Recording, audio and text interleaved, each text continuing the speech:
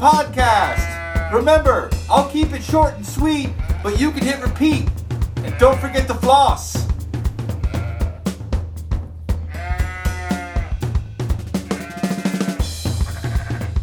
What's happening?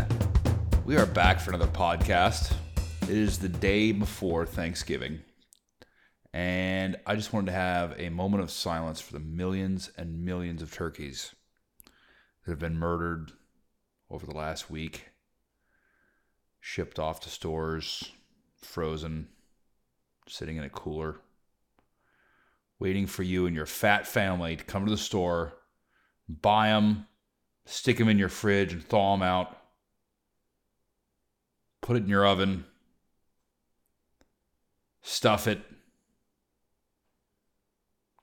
chop it up mercilessly, put it on a plate with some squash casserole and some green beans and some mashed potatoes and some gravy and forget the moment of silence. Now I'm just hungry. Now I'm just starving. But Thanksgiving is one of my favorite holidays. It is my favorite holiday. It's like Christmas with less of the consumerism and just companies just marketing to you to, use this holiday just to get in your pocket a little bit more. Don't get me wrong. It happens, but it's nothing like Christmas. Nobody gets run over and killed by shopping carts or other shoppers' feet in a Walmart storming the store at 3:00 in the morning trying to get the Furby for Thanksgiving. No, it's not as bad as Christmas is in that way. I love me some Christmas. Any excuse to not work, any excuse to not have to go shopping or whatever. Anymore though, all these places are open now, and you can't get away from the consumerism anywhere on any holiday. But anyway, it's been a few days, more than a few days since our last podcast, and I haven't fallen off the face of the earth. I haven't lost interest. I haven't thrown up my hands and walked away. But I gotta say, it's been a weird week. A couple of weeks. It's been a weird couple of weeks. It's hard to really understand the dynamic. It's hard to understand what the thought is behind, the protesters, behind the media, behind even the Republicans in the Senate and Congress. These governors and everything. It's really hard to read any of them. I think they're difficult to read right now because they don't even know what they're going to do themselves. So us guessing what they're going to do is kind of a moot point if they don't even know what they're going to do or how they're going to react. I think everybody's just kind of watching and waiting. But I have noticed that the media has started to move in now. Like they've started to mobilize and attack.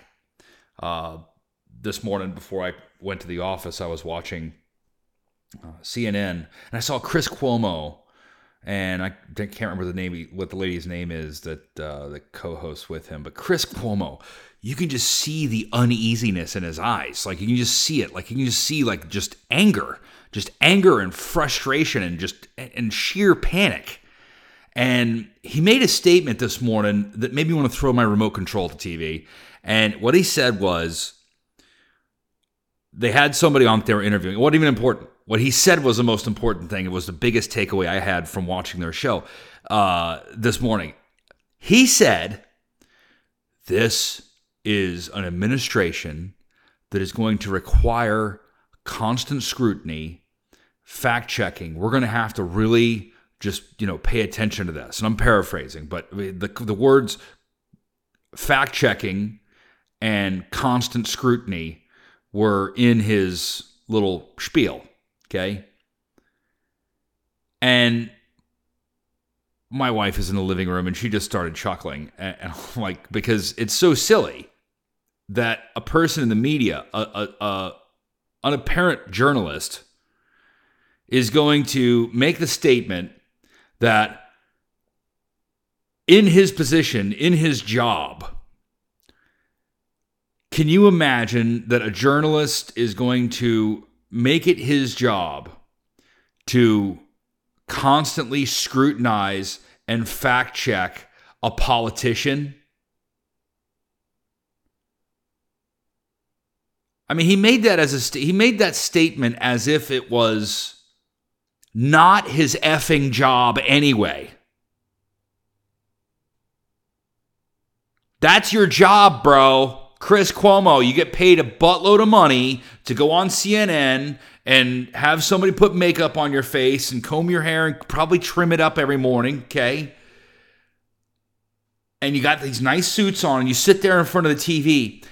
And if just now it's occurred to you that you should be constantly scrutinizing and fact-checking a political administration or a politician, what the hell have you been doing for your entire career? Like, where have you been, dude? I can tell you where he's been. He's been kissing Obama's ass for the last 8 years. That's where he's been for the last 8 years. Brown-nosing. And that's essentially what the media has done. And I think that's the biggest problem that anybody on the right has with the media. They haven't been doing their job. They haven't been scrutinizing. They have not been pushing the envelope. They have not been in search of the truth, okay?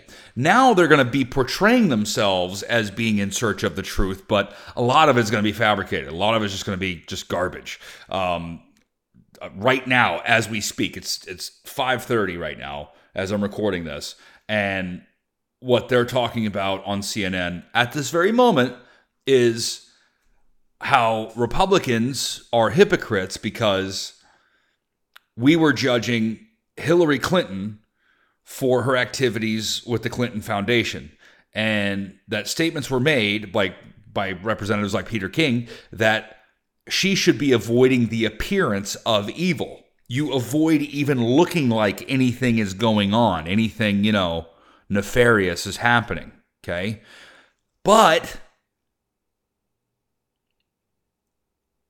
they're taking that comparison and they're putting it over on Trump, and they're saying that, well, you guys should be judging him the same way because he has all these businesses and all these interests everywhere, and now he's president, so he needs to avoid the appearance of evil, an appearance of a conflict, okay?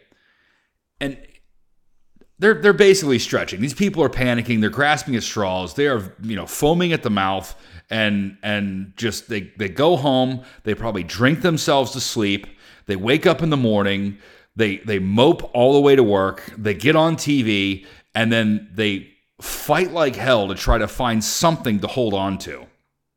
When the fact of the matter is that either they know that they're liars or they're just extremely confused because they don't understand what's happening right now because they actually believe the garbage that they say. But here's the difference between the Trump companies and the Clinton Foundation. The Trump companies exist because of the Trump family. That's why they exist. They exist because of the Trump family. They've had dealings. They've grown their business. They've gotten customers. They've gotten these companies and put them together and made a profit. They made a profit from a private venture. That's what they did. Trump's dad did it. His brother and sister did some. He's done a lot. Now his kids are doing it. Pretty impressive. I'm not saying that I trust the guy. I'm not saying that I worship him. But, that's where their business came from. Now, the Clinton Foundation, on the other hand, did not come from private ventures. The Clinton Foundation received donations on a pay-for-play platform that allowed her to basically sell out our State Department for donations to her quote-unquote charitable foundation. And that's the problem. The Clinton Foundation is a financial lifeline for the Clinton family. These people are millionaires hundreds of times over because of the Clinton Foundation. According to Hillary Clinton's claim, they were broke when they left the White House. So where did your hundreds of millions of dollars come from? Speeches? Really? Birthday presents from Qatar to Bill? Really? That's where that came from? That's the appearance of evil.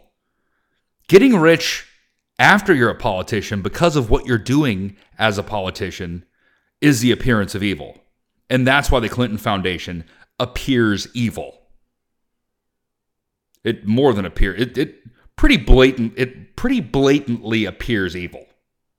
Now, on the other hand, they're taking Trump's companies and saying that, well, now that he's president, he might be in there vying for his own interests. He might be, trying to make things happen for himself. He told the guy in Scotland not to put a wind farm up next to his golf course. That's Trump. The nice thing about Trump is that the guy has no filter. Doesn't tend to have a filter anyway. And when he's in public, he's just going to say what's up. I mean, you're going to know what the guy's thinking. You're going to know what's going on. He's not a sneaky bastard.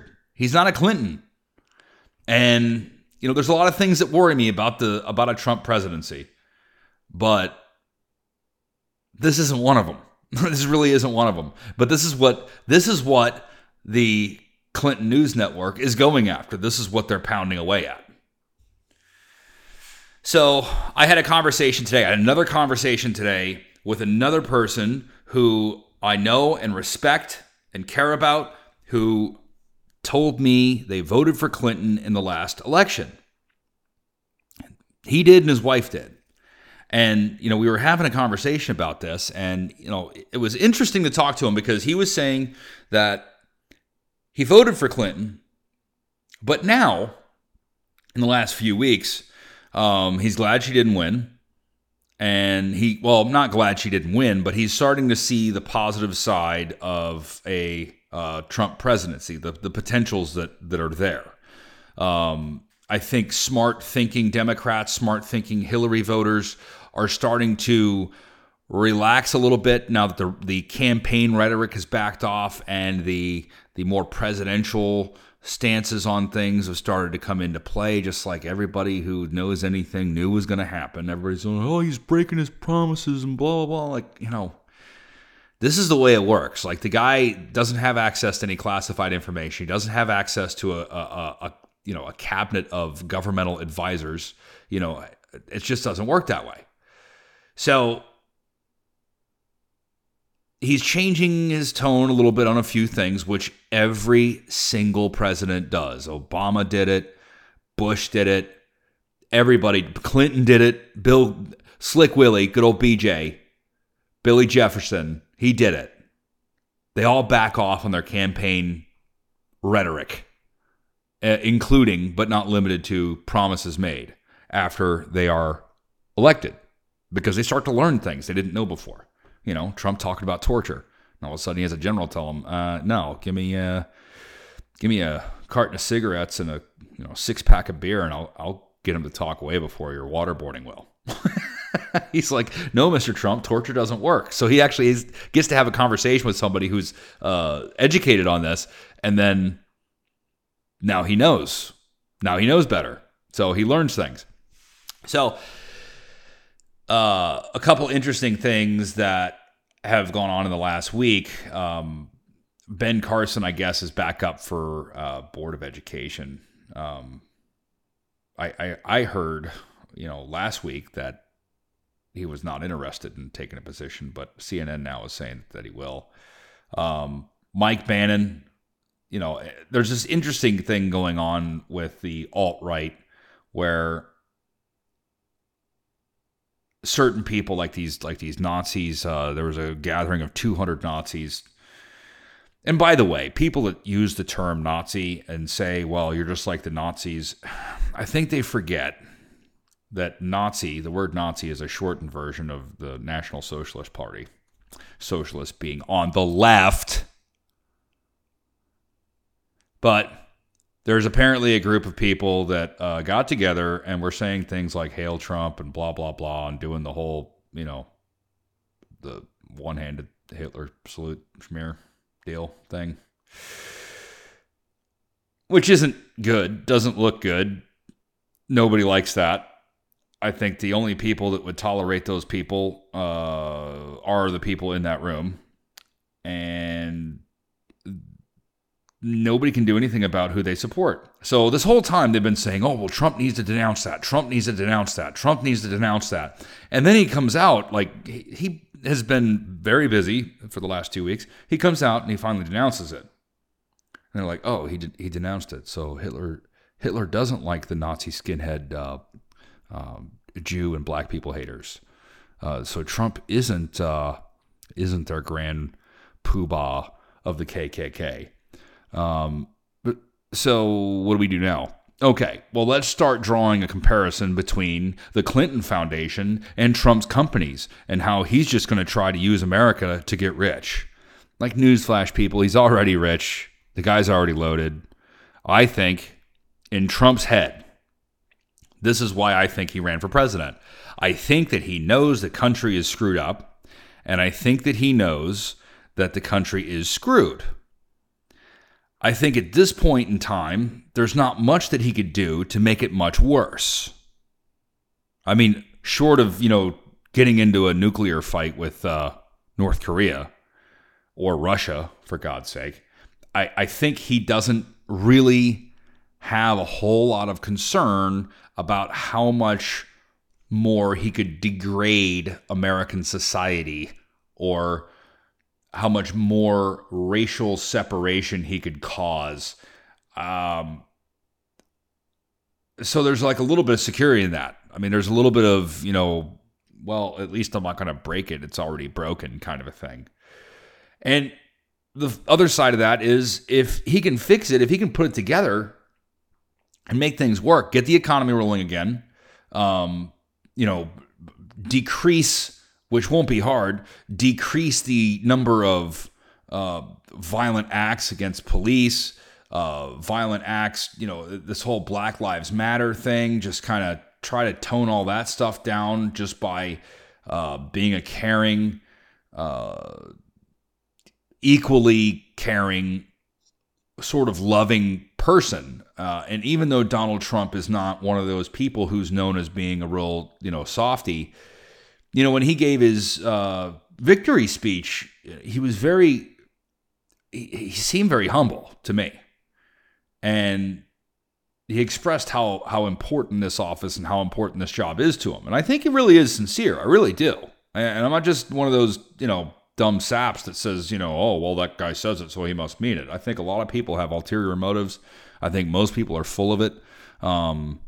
But this guy is not the kind of guy who doesn't just say whatever the hell he's thinking. So anyway, long story short, I've got a bug for this whole CNN, MSNBC. It's like, where have you guys been for the last 8 years? You're just now going to start scrutinizing and fact-checking. You're just now going to start looking into what the president says. You're just now going to start looking into all these deep, dark connections that the president has with these, weird, shady people. Where were you for the last 8 years? Where were you for the year and a half or 2 years before Obama was elected? Where were you? Why weren't you talking about his relationships with Bill Ayers? Why aren't we talking about, why weren't we 8 years ago talking about Obama's school records? But, we're freaking out about Trump's tax records, but we're not talking about Obama's school records. We had a president for the last 8 years. We really know nothing about the guy. We know nothing about him. We know everything about the Clintons. For the most part, we know what we need to know to not vote for her, obviously. And we know what we need to know about Donald Trump to decide that he's not as bad as Hillary Clinton. It's amazing that anybody even watches. I mean, I watch it. I've got it on my TV right now. But I watch it just to understand, try to get my head around the way the people on the left think. And the other great part of this whole thing is this electoral college. This is still going on. I've already talked about it. It's still going on, though. It's just still going on. People are still complaining about the Electoral College. And I really, if anybody out there is listening to this podcast and they want to come on the podcast and discuss with me the argument behind getting rid of the Electoral College, I welcome you with open arms. You can come into my home studio. We'll do a session. We can talk. We can debate it out, whatever. There is no reason that we would go from an electoral college system like what we have to a popular vote. It's just insane. But if you're interested, I am happy to talk to you. Anyway, that's it. We're going to make this one a shorty. Happy Thanksgiving, everybody. Make sure you eat too much. Make sure you drink too much. And make sure that you sleep in on Black Friday. Don't go out there and get ripped off to those silly electronics deals. Don't go buy B-stock refurbished garbage TVs because they're cheap and they're going to last you a year and then they're going to blow up and then you're going to be standing in line again next Black Friday. Just sleep in. Enjoy your life. Don't try to go, get all consumer crazy. Anyway, that's it. We'll see you next time.